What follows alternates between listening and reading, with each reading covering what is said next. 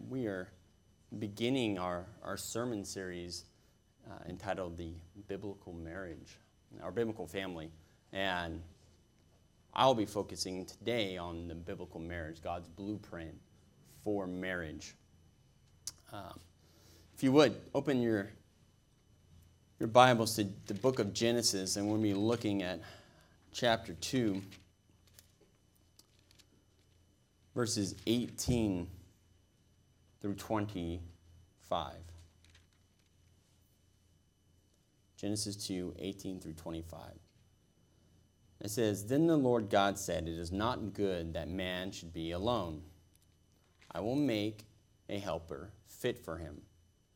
Now out of the ground the Lord God had formed every beast of the field and every bird of heaven, and brought them to the man to see what he would call them.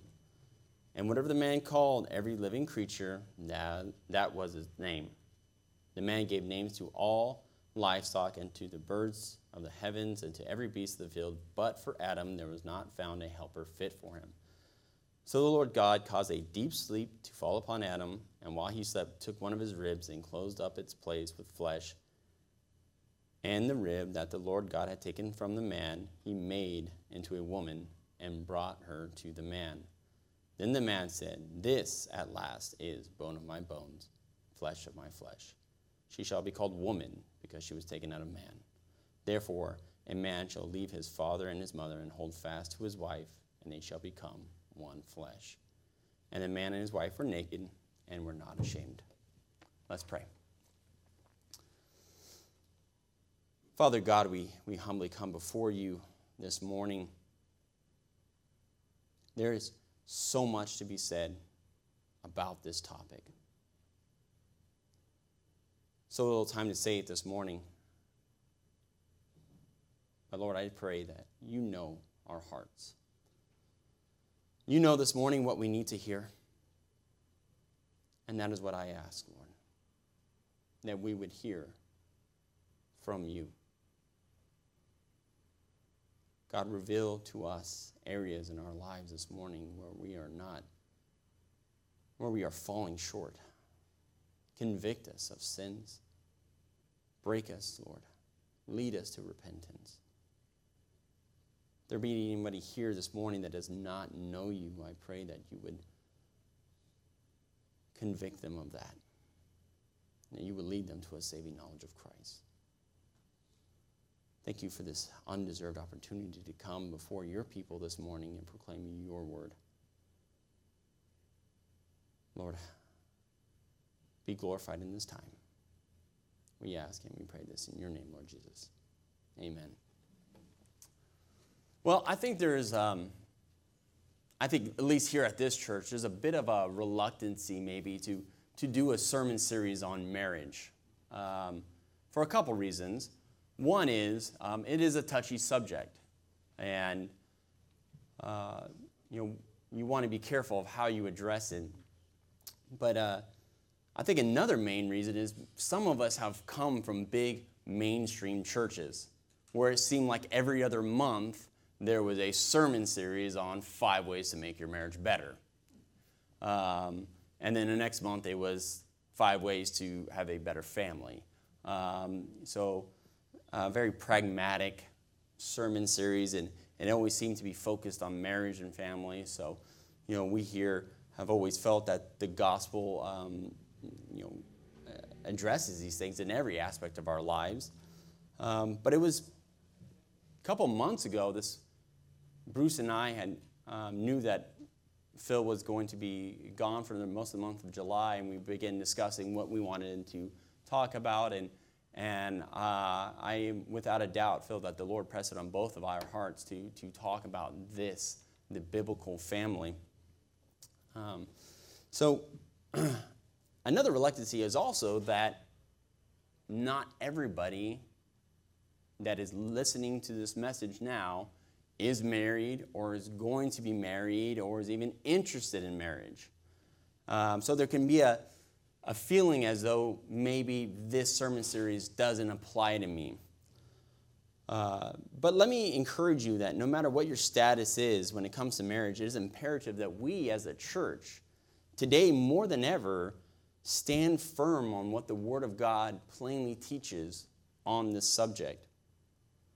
I know of no other biblical subject today that is under more attack than God's design for marriage and the family. I mean, think about it. When you think of a hot button topic today, is this not at one of the front lines? When you think of all the issues surrounding our culture, it seems to stem from this question of marriage and family. Satan's unrelenting pursuit to disrupt, to distort, to corrupt, dismantle, and redefine marriage have been his goal from the beginning. And why is that? Because of all institutes that God could have started with, it's interesting that he starts the human race off with the institute of marriage. He doesn't start it off with the institute of government or of a community or school or even a church. God begins humanity off with the institution of marriage. And this is before the fall, so it's part of his original design. It is from this institution that all others flow from. So Satan is not stupid. If you want to corrupt society, if you want to corrupt government, if you want to corrupt schools, if you want to corrupt a culture, if you want to corrupt a nation, start at the family. Start with marriage and everything else will follow. One needs to not worry about corrupting society. Corrupt marriage, the idea of marriage, the definition of God's definition of marriage, everything else will crumble. And are we seeing this today? Our governments are doing all that it can to redefine what constitutes as marriage. Our schools are indoctrinating our children at a young age to embrace the idea of multiple genders and new sexual norms. Society demands not only the toleration, not only the acceptance, but the celebration of homosexuality. There is no doubt that society aims to restructure God's design in any way it can. With the prominence of pornography and the Playboy philosophy, the LGBTQ agendas, entertainment mediums, and Hollywood influence, and marriage substitutes, there is no greater time for we who are the church to take a strong stand and firm stand on the Word of God and what it proclaims when it comes to the institution of marriage.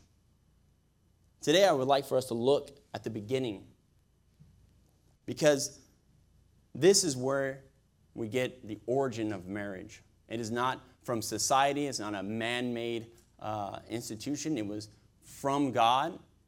And we have to start at the origin, because like a road sign, if you start in a different direction, or you start with a sign pointing you in the wrong direction, you only get further from the understanding of what it is. Today, we'll see that marriage finds its origin with God, and it's because God is the originator of marriage. It is He and He alone that gets to define it.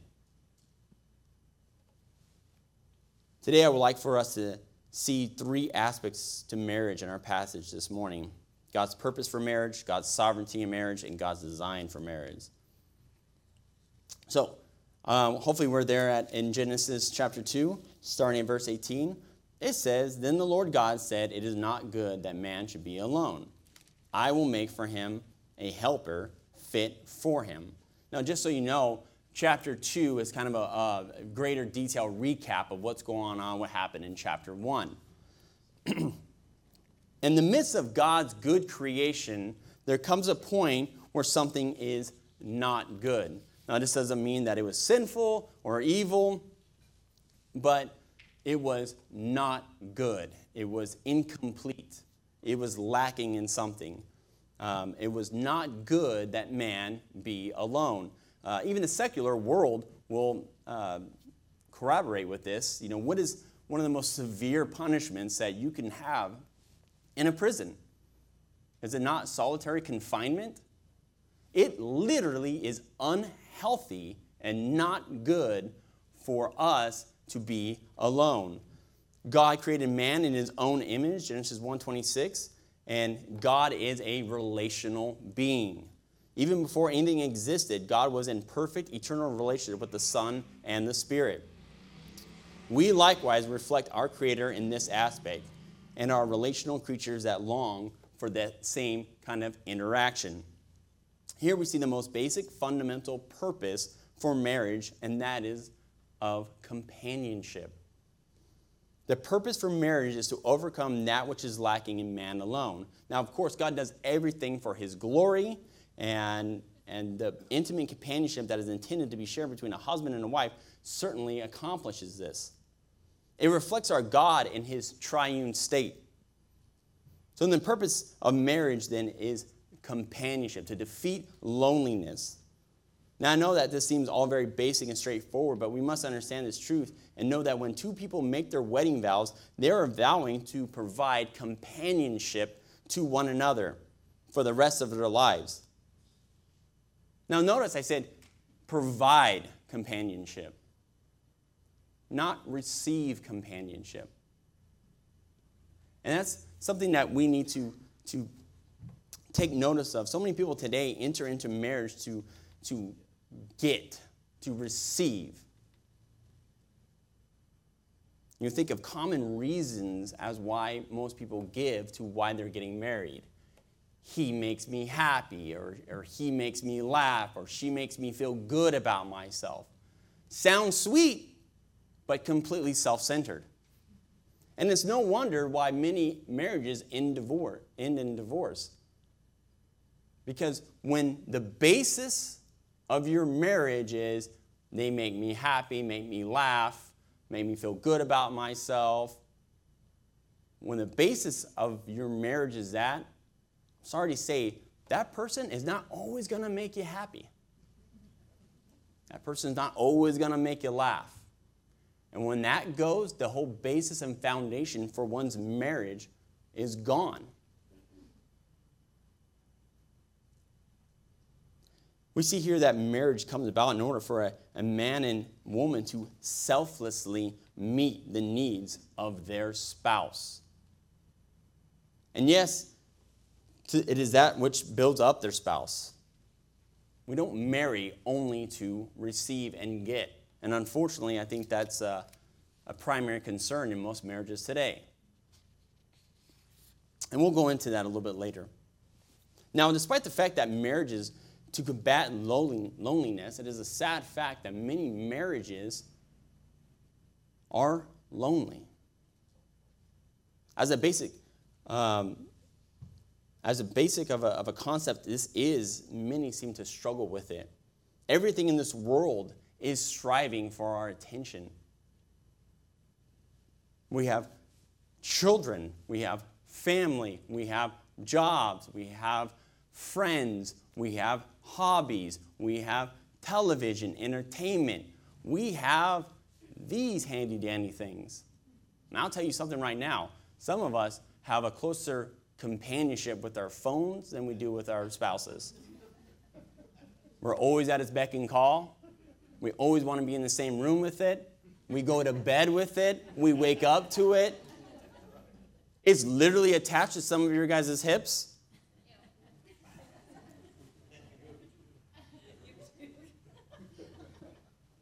Someone's taking off their hip thing right now. True companionship is more than just spending time around one another.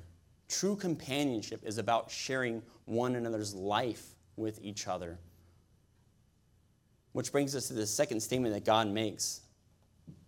This companionship that God is to make for Adam is to be what? She's to be a helper, fit for him. Or suitable, some translations might, you guys' translation might have it, says suitable for him. The Hebrew word for helper, azer, literally means aid. This woman, this companion, is to aid Adam. God had placed Adam in the garden to tend and keep it, Genesis 2:15. Eve is given as his companion to help or aid in accomplishing this. Now, I'm not going to go too far into this because God willing, we'll address this role in 2 weeks. But Adam was to work for God by tending and keeping the garden. And she was to work for the Lord by assisting her husband in this task. In our culture today, this is the most scandalous thing that I could say. Today's culture teaches that a woman should seek her own careers, dreams, and self-fulfillment. And this, however, goes against God's design for marriage. Now, I'm not saying that a woman cannot have a career, cannot have goals, cannot have dreams. But she must first and foremost be a companion that is meeting and is aiding in the work of the Lord with her husband. This is how true companionship is accomplished, by the two being unified in this work toward the common goal. Too many marriages today, you have two separate, you have the wife kind of doing her thing and pursuing her goal and her career. We have the husband pursuing his goal and her career, and they just they're more like roommates than anything. This was not God's design for marriage. Verse 19 goes on to say, "Now out of the ground the Lord God had formed every beast of the field and every bird of the heavens and brought them to the man to see what he would call them. And whatever the man called every living creature, that was its name. The man gave names to all livestock, to the birds of the heavens, to the beasts of every field. But for Adam there was not found a helper fit for him." Now here Adam is exercising his God-given authority over creation by naming all these animals. But this action by God seems somewhat weird, doesn't it? Not good for man to be alone. And then he parades all the animals in front of Adam and says, name them. And we can read this and maybe kind of think in our own human terms that maybe God was sitting there saying, okay, I'm going to try to figure out this whole companion thing for Adam. Let's try the animals. That's not working. Okay. Dog, maybe man's best friend. No. And that's not the case. God knew exactly the type of companion that Adam needed. God knew what he needed. But Adam did not. Adam did not. As Adam is naming these animals, he is no doubt recognizing the distinction of males and females that are going by. And it is through this process God was calling attention to the paired animals to make Adam aware of that which was lacking in him. You think about it, you're seeing these animals go by, and you're seeing, the different lion and lioness and Mr. and Mrs. Hippopotamus going by. And you're thinking to yourself, how come I don't have someone that corresponds to me in the same way? This is something like this, but not with them. Something like that's similar but different. I need something that corresponds to me, that is relatable to me. And he is recognizing that in these groups and pairs of animals. And Adam didn't need just a housewife. He didn't need someone just to be another income provider, just a childbearer, just something to keep him company like a pet. Nor did he need just something to assist him in a work like an ox. What Adam needed was a companion that was comparable to him, a companion that was relatable to him, a companion that could assist him in fulfilling God's command to be fruitful and multiply and subdue the earth. He needed a partner in the truest sense.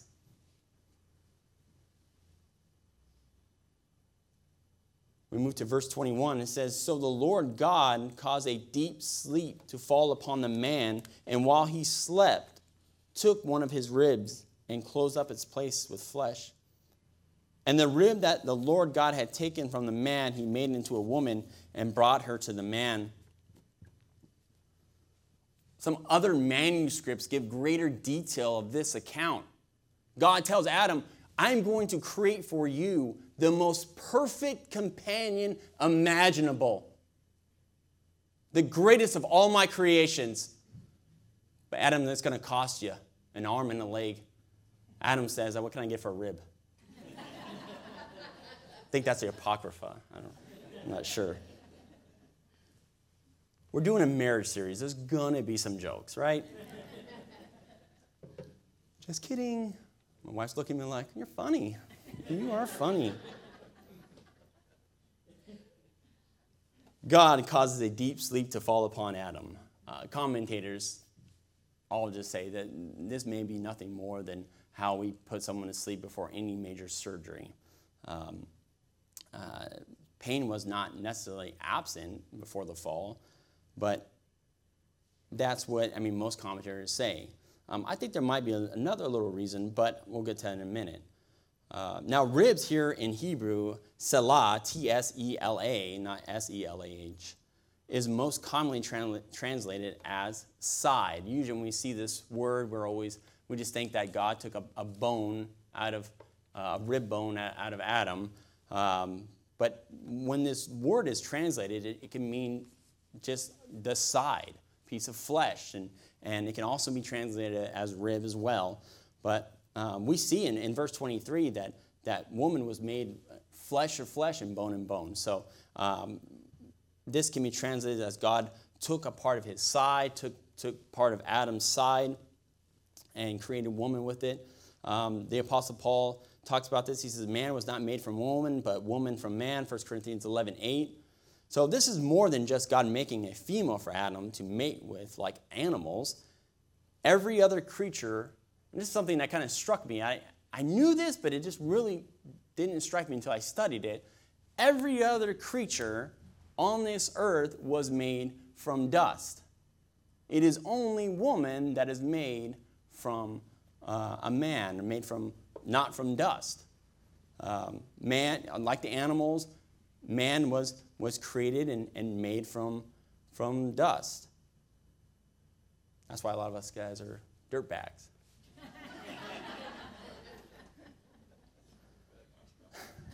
The Apostle Paul corroborates. I just came up with that.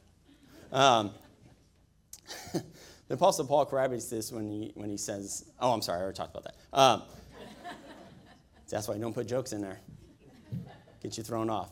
But every other creature in this world was made from the dust, except for woman.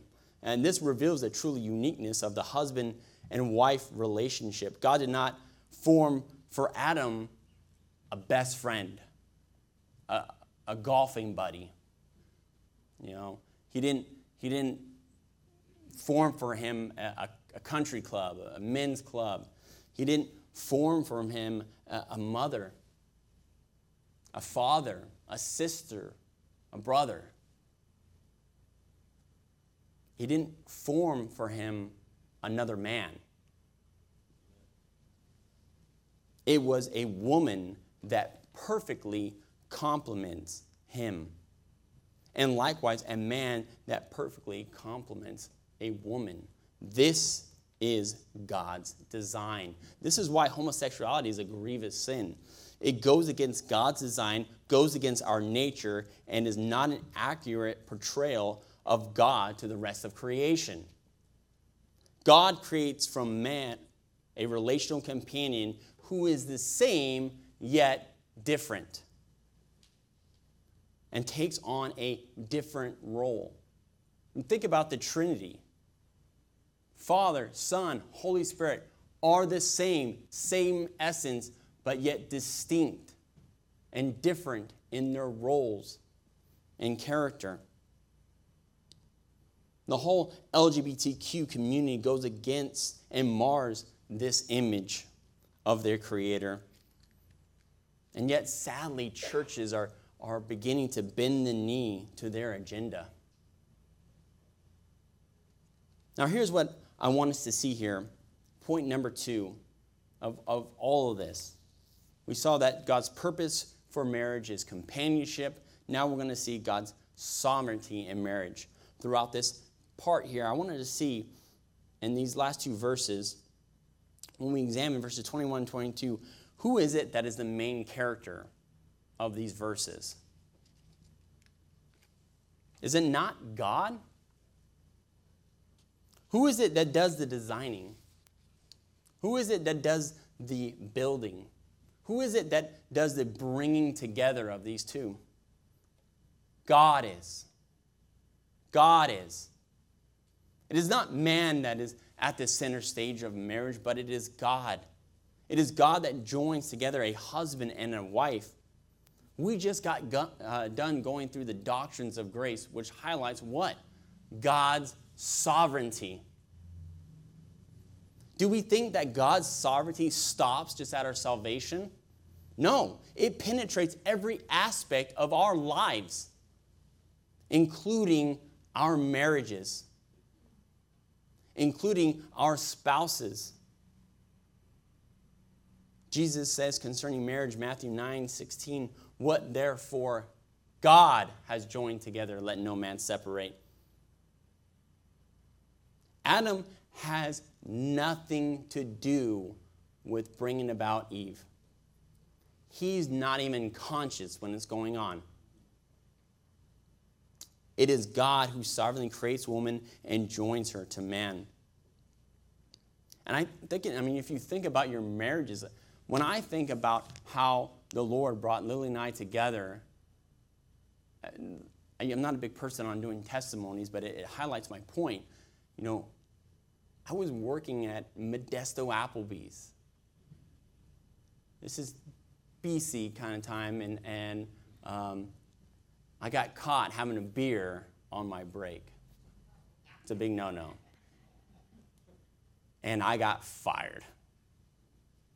And I stubbornly fought it, and finally, I was like the widow with the judge, Finally, my district manager said, fine, I'll give your job back.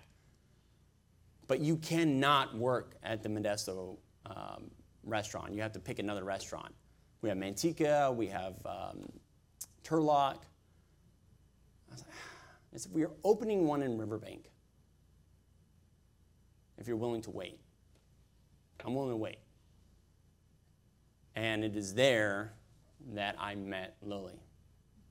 It was there that God brought us together in a very close friendship and brought us together in our marriage.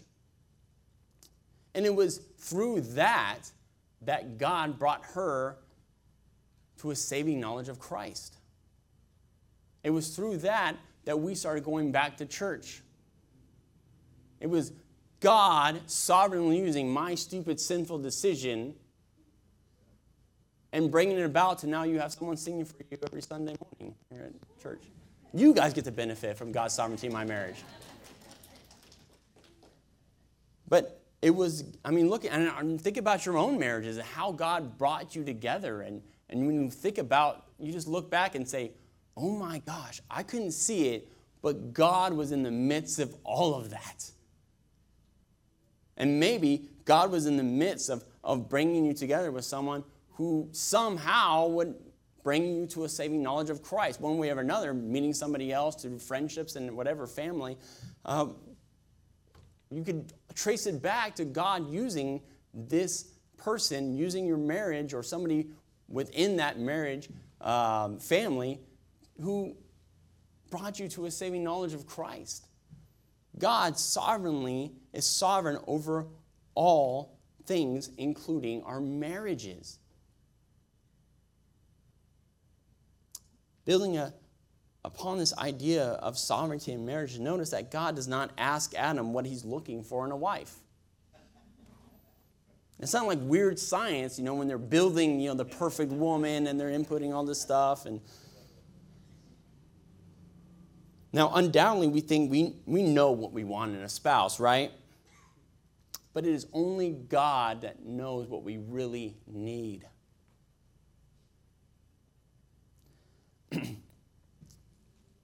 If it were up to us, we would choose characteristics that cater specifically to our wants and our desires and our felt needs. But wouldn't that be better?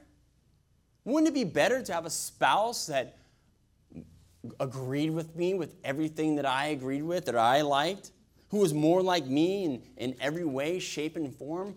Would that not be easier? Not when you get to know yourself, right? But why does he do this? He puts us with someone who sometimes is the opposite of us in a lot of ways. Why does God do that?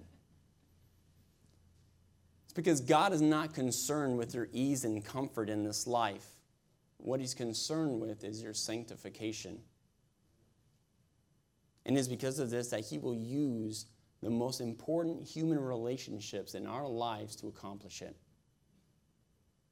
Since marriage is the closest of all relationships, it provides the greatest opportunity for the process of sanctification. In his sovereignty, God will place you with someone that will try your patience at times. Maybe a lot of times. God will place you with someone who will mess up. That will teach you to be patient. That will teach you to be forgiving. That will teach you to show grace. He will place you with someone that does not necessarily meet all the conditions, that you might learn to love unconditionally. And through this process, God forms in you that which is lacking, just as in Adam. And he conforms you to the image of Christ, that you may better bear his image here on earth as husband and wife. Paul Tripp writes, when you begin to celebrate the sovereignty of God and how he formed you and your spouse together for his glory and your good, you quit being irritated by your differences and start celebrating how your life has been enhanced by them. End quote. Listen to me. No matter what your struggles are, no matter what you're going through, no matter what pains and hurts you are facing right now in your marriage or just in life in general, I can offer you no greater comfort than this fact. God is sovereign in the midst of it. You can rest in his sovereignty. You can rest in his sovereign plan. It is the power and sovereignty of God that provides hope in whatever situation you find yourself and your marriage in. And this applies to us who are not married, who are single, who long for marriage. You can find rest and hope in the sovereignty of God.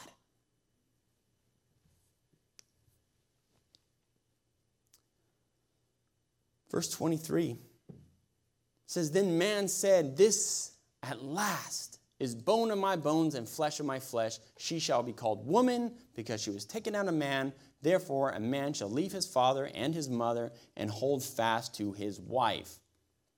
Now, here we're going to examine the design for marriage. We looked at the purpose for marriage. We've looked at God's sovereignty in marriage. Now we're going to look at God's design for marriage. After the long duty of naming all the animals and not seeing any fit for him, Adam sees a woman, name not given yet, and basically says, finally, this is it. Adam here is doing something more than just stating a fact of bone of my bone and flesh of my flesh. He's actually conducting some poetry. The language is somewhat poetic in Hebrew, which sounds cliche, but since he's the first to do it, it was original. This terminology would later be used to describe family. Genesis 29:14, Jacob and Laban, Judges 9:2. But, and we kind of use the same kind of terminology today. We say, blood is thicker than wine, or, flesh of my flesh. I don't say that, but I'm sure someone does. So Adam is describing the closeness of the relationship between he and this woman, but he's doing actually something a little bit more. The only other time this phrase is used in the same type of context, it is in 2 Samuel 5, 1-3.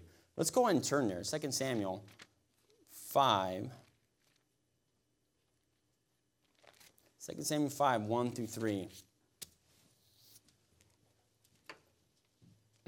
It says, then all the tribes of Israel came to David at Hebron and said, behold, we are your bone and flesh. In times past when Saul was king over us, it was you who led us out and brought in Israel. And the Lord said to you, you shall be shepherd of my people of Israel, and shall be prince over Israel. So all the elders of Israel came to the king of Hebron, and King David made a covenant with them at Hebron before the Lord, and they anointed David king over Israel. What is happening here? It's David's coronation. And Israel is saying, you are bone. Saul was from Israel as well. But what Israel is saying to King David, you're bone of our bone, flesh of our flesh. We are committed to you. We're dedicating ourselves to you. You are king. We're your people. You are king. We're your people. We are committing ourselves to you. We are covenanting with you. And that is what Adam is doing here. He is covenanting with Eve. This is confirmed with the next statement of becoming one flesh. Now, there could be no marriage where there is not first commitment. This indeed is a marriage bond because Adam is committing himself to the woman. Adam then names her woman. Now, don't forget, Adam has been naming animals all day. And in times of antiquity, you would name something which corresponded to a very characteristic of theirs. And for Adam, he names Eve woman, or calls her woman. In Hebrew, man is called Ish, and woman is called Isha. And they don't really have actually the same root meaning. It's a little bit different. But the root meaning for Isha is soft. I don't know if Adam came up and touched her arm, was like, that's soft. And I'm thinking to myself, that probably wasn't it. But then again, when I sit in a nice chair, leather chair, first thing I do is like, ooh, that's soft. Isha. I'm going to come up with a chair, a really soft chair. I'm going to call it Isha. But, I mean, who knows? We don't know exactly why he names her Isha, but I think the next statement gives a little insight. It says, because she was taken out of man. Typically, the inside of something is softer than the outside. Usually, the outside of something, you've got a harder exterior that protects the insides of vital things, vital organs, things like that. So maybe that's where Adam is, why he's calling her soft. He's saying she was taken out from the softer part of man, therefore, she's soft. She's woman, Isha. Now, after stating the relational closeness and committing himself to her, the text proceeds to the covenantal bond of marriage. The next part of the text is not Adam speaking. We got to remember that. This is the author through the inspiration of the Holy Spirit. This is God speaking, not Adam. So Adam says, this is bone of my bone and flesh of my flesh. And then it says, therefore a man shall leave his father and his mother and hold fast to his wife, and they shall become one flesh. This is covenantal language. And marriage, without a doubt, is just that, a covenant. Proverbs 2:17, speaking of an adulterous woman, says, you will be delivered from the forbidden woman, from the adulteress with her smooth words, who forsakes the companion of her youth and forgets the covenant of her God. By forsaking her companion, this woman forgets the covenant of God. Malachi 2:13-16 says, and this second thing you do, you cover the Lord's altar with your tears, with weeping and groaning, because he no longer regards the offering or accepts it with favor from your hand. But you say, why does he do this? Because the Lord was witness between you and the wife of your youth, to whom you have been faithless, though she is your companion and your wife by covenant. So we see that through these verses, it is plain to see that marriage is a covenant. And not only that, it is a covenant made before the Lord that is to be lasting until death.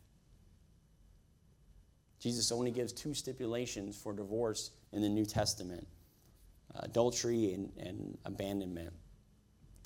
There's no expiration date on this. It's not contingent upon one's feelings. In ancient antiquity, what we need to remember is the seriousness of what a covenant was. In these ancient times, when two parties came to an agreement, they would take an animal, they would cut it in half, put one side here and one side here, and the two parties that were agreeing would walk between them. And the idea was they would say, if I don't, may God do to me what has been done to this animal if I don't adhere to my end of the bargain. It was very serious. It is the most serious of all agreements. And that is what we do when we marry. It is a covenant made before the Lord. And that is why the covenant of marriage is something that should be taken with the utmost seriousness. Because if you will not hold yourself to the covenant of marriage, God will. The covenant constitutes a leaving of one's father and mother.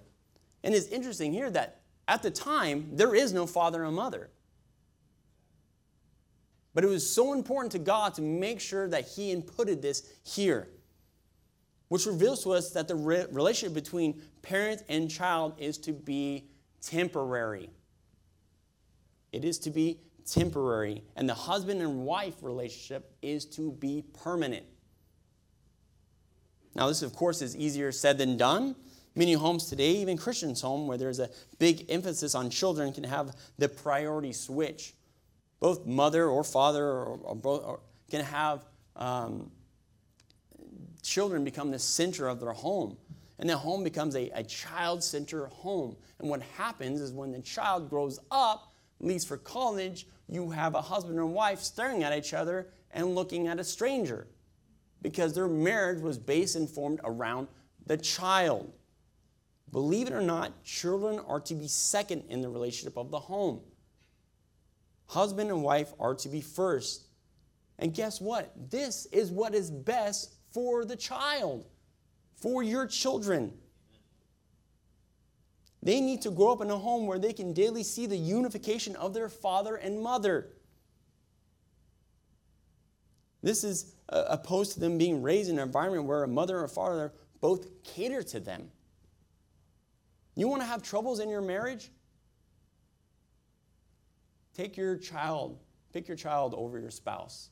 Take their side over your spouse's. Undermine their authority in your child's life. This will also bring about an unrealistic self-centeredness in your child when they look for a spouse. They're going to look for someone who catered to them as their mother and father did. They're going to look for someone who meets the criteria of me. Now, what does this leaving look like? The root word here in the Hebrew is actually forsake. Now, we know that we are to honor and care for our parents, but it does give us this idea of complete breaking away from your parents' authority and rule over your life. The need for this leaving is for the establishment of the husband and wife relationship, this cleaving together. Because a husband and wife cannot properly cleave together if they are still cleaving to their parents. And I'm seeing a whole new norm of this today. The new ties of marriage cannot be established unless the old ones are gone. A whole new type of relationship between a parent and a child is then established where they are considered as equals and peers. Many marriages have been shipwrecked because of the involvement of parents. And the lack of leadership of a husband to make a stand and say, no, I'm siding with my wife here. Or a wife say, no, this is my husband. It is almost like there's 3 people in the marriage, or 4 people, with the husband, the parents, both mother and father. This leaving involves 3 levels of exchange I'm going to go through real quick. There is an exchange of a new primary relationship. There's an exchange of authority and an exchange of dependence. Your spouse should be your primary relationship. Your spouse should be your primary relationship. This means that they are the one you go to in times of discouragement, even if that discouragement is them.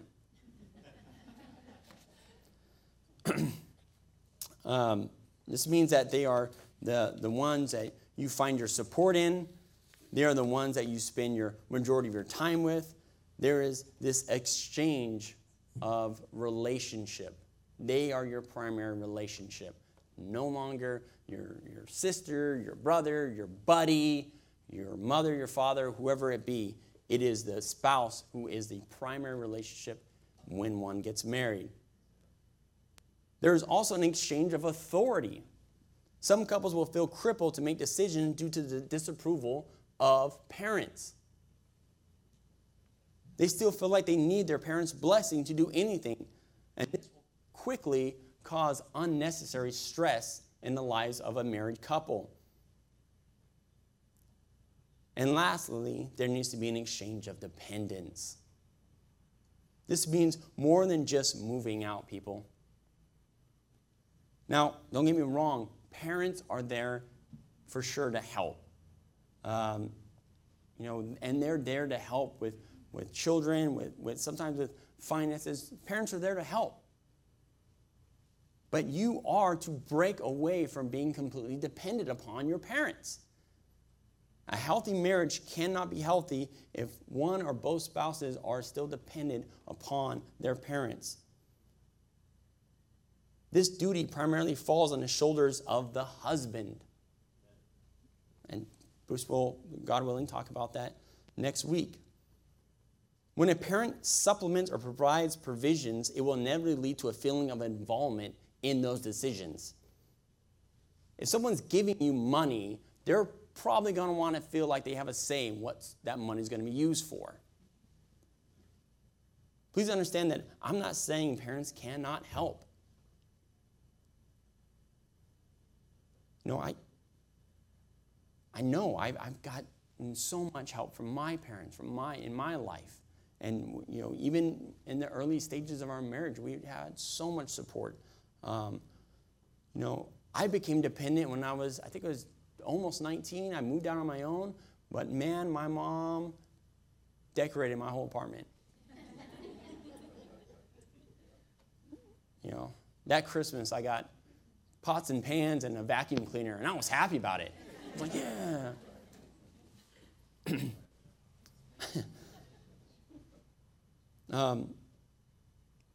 But another area, it's more than just money.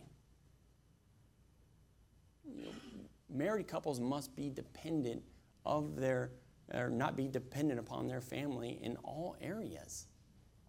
And here's another area where I see it. I've seen it happen a lot. And that is when parents, or when a husband and wife have children, and they dump the child off at the grandparents. The grandparents are a co-parent, pretty much. Now, again, first 2 years that we had Cohen, my mom and Lily's parents, took turns watching them through the week. But it was until we had Carson, maybe that was a godsend from my parents and her parents. Carson's a little handful. But we had made the decision that I don't know how we're going to make ends meet. It doesn't make sense on paper, but we're going to be committed to make this investment in our children. And Lily's been a stay-at-home mom since. And guess what? We have never been without. The Lord has always provided, always. But Cameron, we live in California. It's super expensive. I get that. I do. But let me ask you something. If you say, we cannot make it unless my wife works, and my wife can't work unless the parents are watching the kids all the time, how is that any different than being dependent upon your parents for your income? It's the same thing.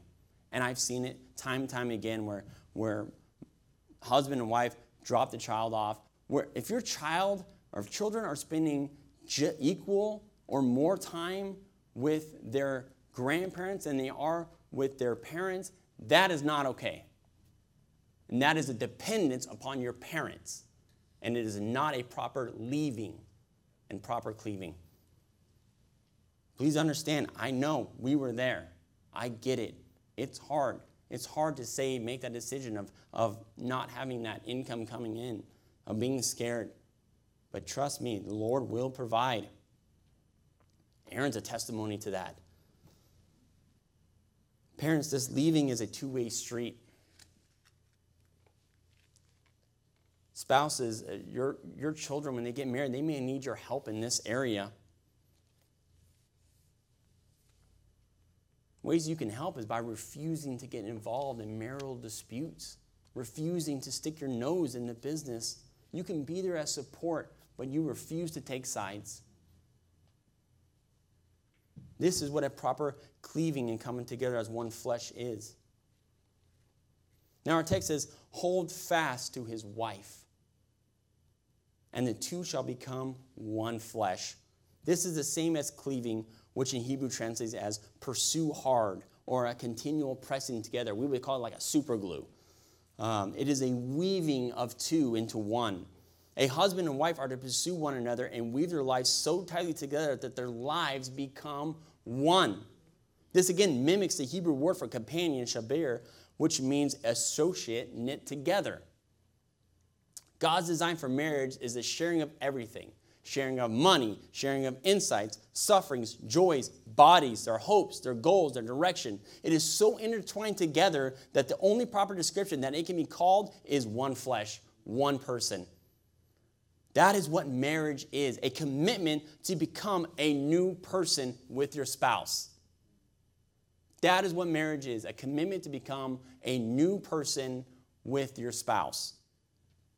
The modern idea of a husband and wife having separate pursuits, goals, bank accounts, and living as their own in his or her own right is contrary to the biblical idea of marriage. Now, this doesn't mean that your spouse is the exact same as you. We covered that.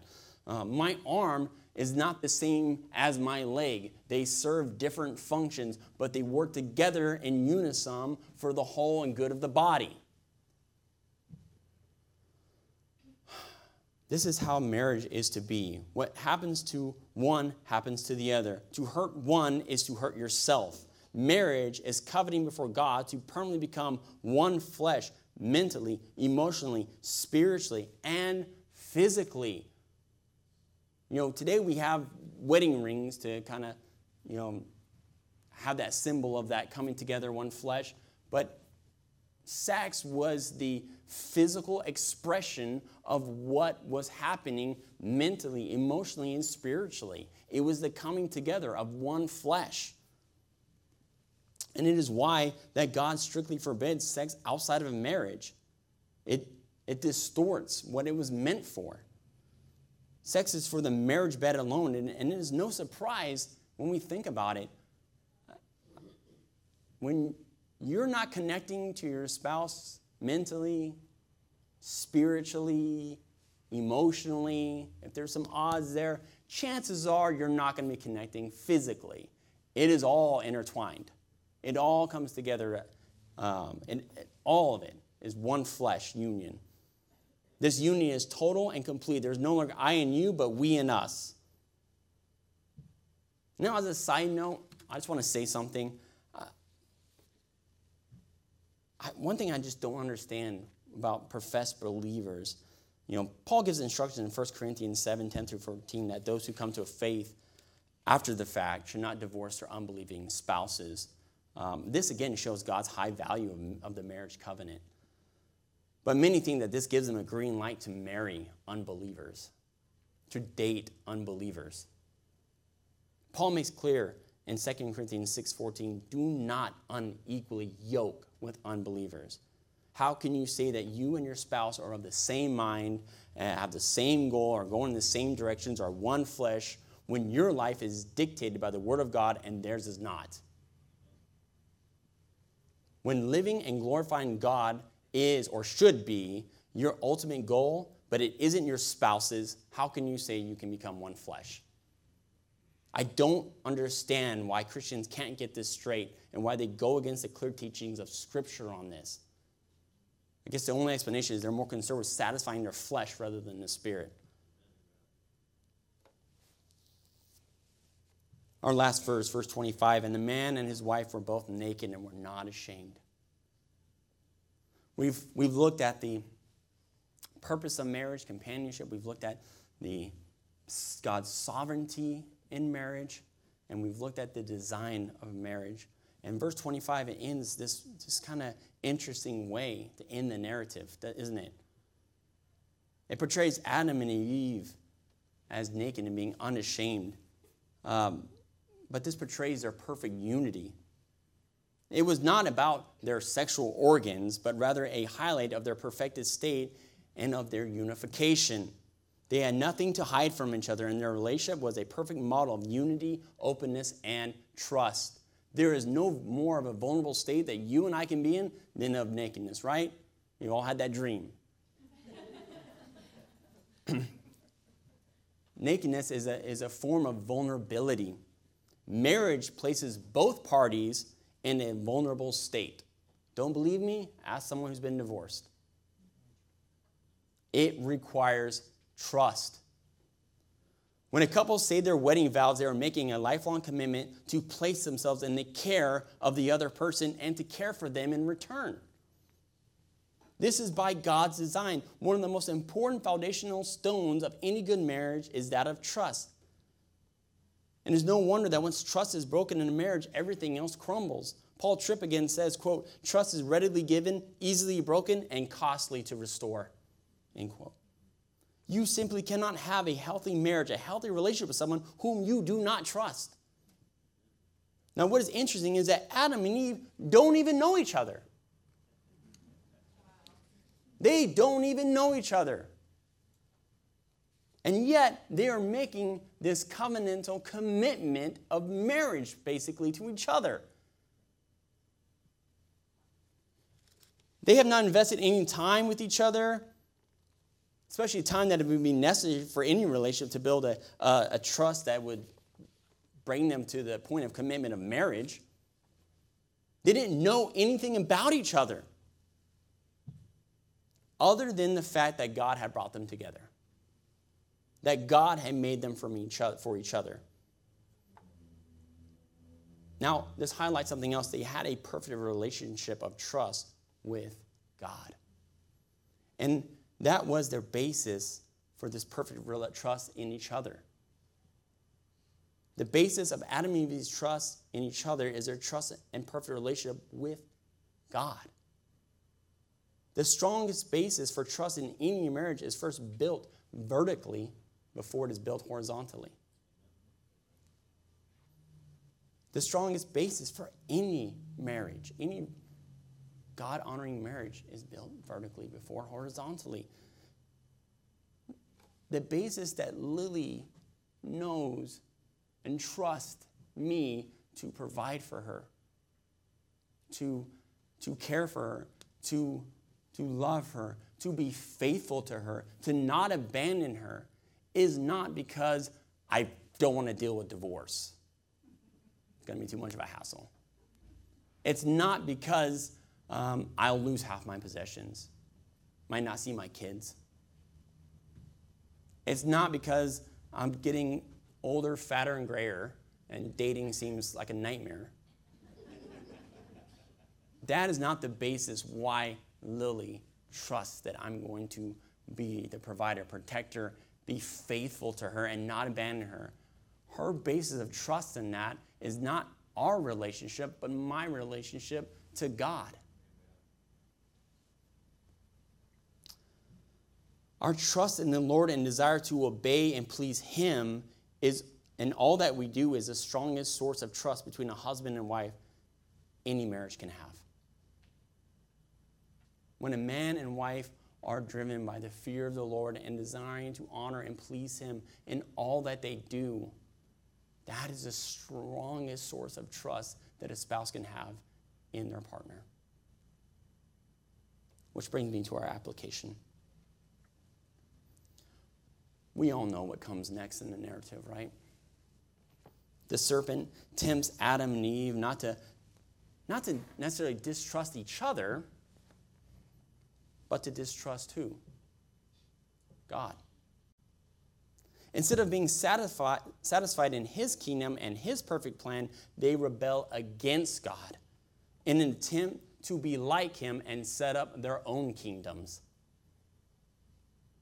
Then the text says that the eyes of both were open, and they knew they were naked, and they sewed fig leaves together and made themselves loincloths. Genesis 3:7. What changed in their environment? It was still just them. The immediate presence of the Lord wasn't there at that time. Regardless of this, they both became aware of their vulnerable state. Both became ashamed and desired to cover their shame even from each other. In verse 12, Adam blames his wife for his situation. Blames God for giving him this wife. It's the woman that you gave me. What we need to take note of is that Satan's plan to disrupt this unity between husband and wife and plunge mankind into sin did not begin with man's relationship to his wife, but man's relationship to his God. He caused them to distrust and take their eyes off of God. And what was the result? I mean, besides sin and death, of course, distrust and brokenness in their own relationship, which will always be the result with sin. When the vertical relationship gets disrupted, the horizontal ones will quickly follow. It is only when God is in his rightful place in our lives that other things will be in their rightful place. It is only when I love God above all else that I will love my spouse as I love myself. The problems that arise in any marriage is not that you don't love your spouse enough. It is that you do not love God enough. If your love for God is not the practical driving force of your life and marriage, then something else will be. And that something else will always be you. A love of self. When Christ is not the center of your life, then you will be. Now you have two people in a relationship striving together to trying to pursue their own desires, trying to fulfill their own expectations, trying to set up their own kingdoms. And when this happens, you view your spouse as either a means of establishing your kingdom or an obstacle in the way of it. This is why so many marriages end in divorce. But when a husband and wife are rooted in the gospel and have their foundation in Christ, it is then that God will bring them together as both strive to serve him and set up his kingdom. No matter what state your marriage is in, hear my words. It is only at the foot of the cross where you can come and be reconciled to a God of mercy that you can then show mercy accurately to your spouse. It is only at the foot of the cross where you can experience true forgiveness, that you can exhibit forgiveness to your spouse. It is only at the foot of the cross where you can know patience, grace, unconditional love from a God that you deserve at least from, that you can display these things to your spouse. There's no coincidence that God often illustrates his relationship to his people and Christ's relationship to the church with marriage. It is God's design that we more deeply understand our relationship to him through our marriages. These are to enhance one another. A selfless, loving marriage helps believers to better understand God's love for us. And likewise, the ongoing experience and knowledge of God's love for us in Christ provides a model for us to display in our marriages.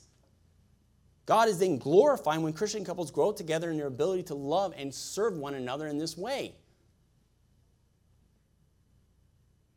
These type of marriages are a testimony of God's grace to an unbelieving world.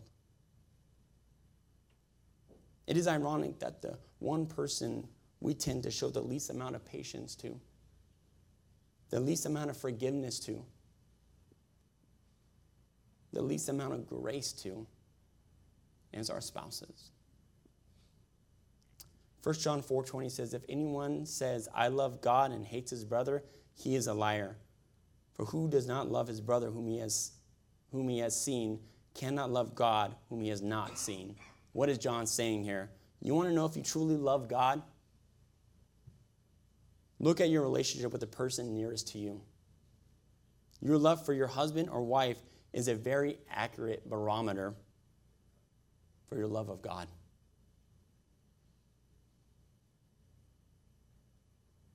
Don't tell me that you understand the love of God. Don't tell me that you praise God for his forgiveness, that you love the patience and mercy and grace of God, but you refuse to give it to the one person that you're called to give it to the most. I quote Paul Washer when he said, you worship God, you sing songs to God and worship him for these things, but you refuse to give them to others. When it comes to your marriage, whose kingdom does it look like you're trying to build? Who is it that you're striving to serve? And who is it that you're reflecting to your spouse?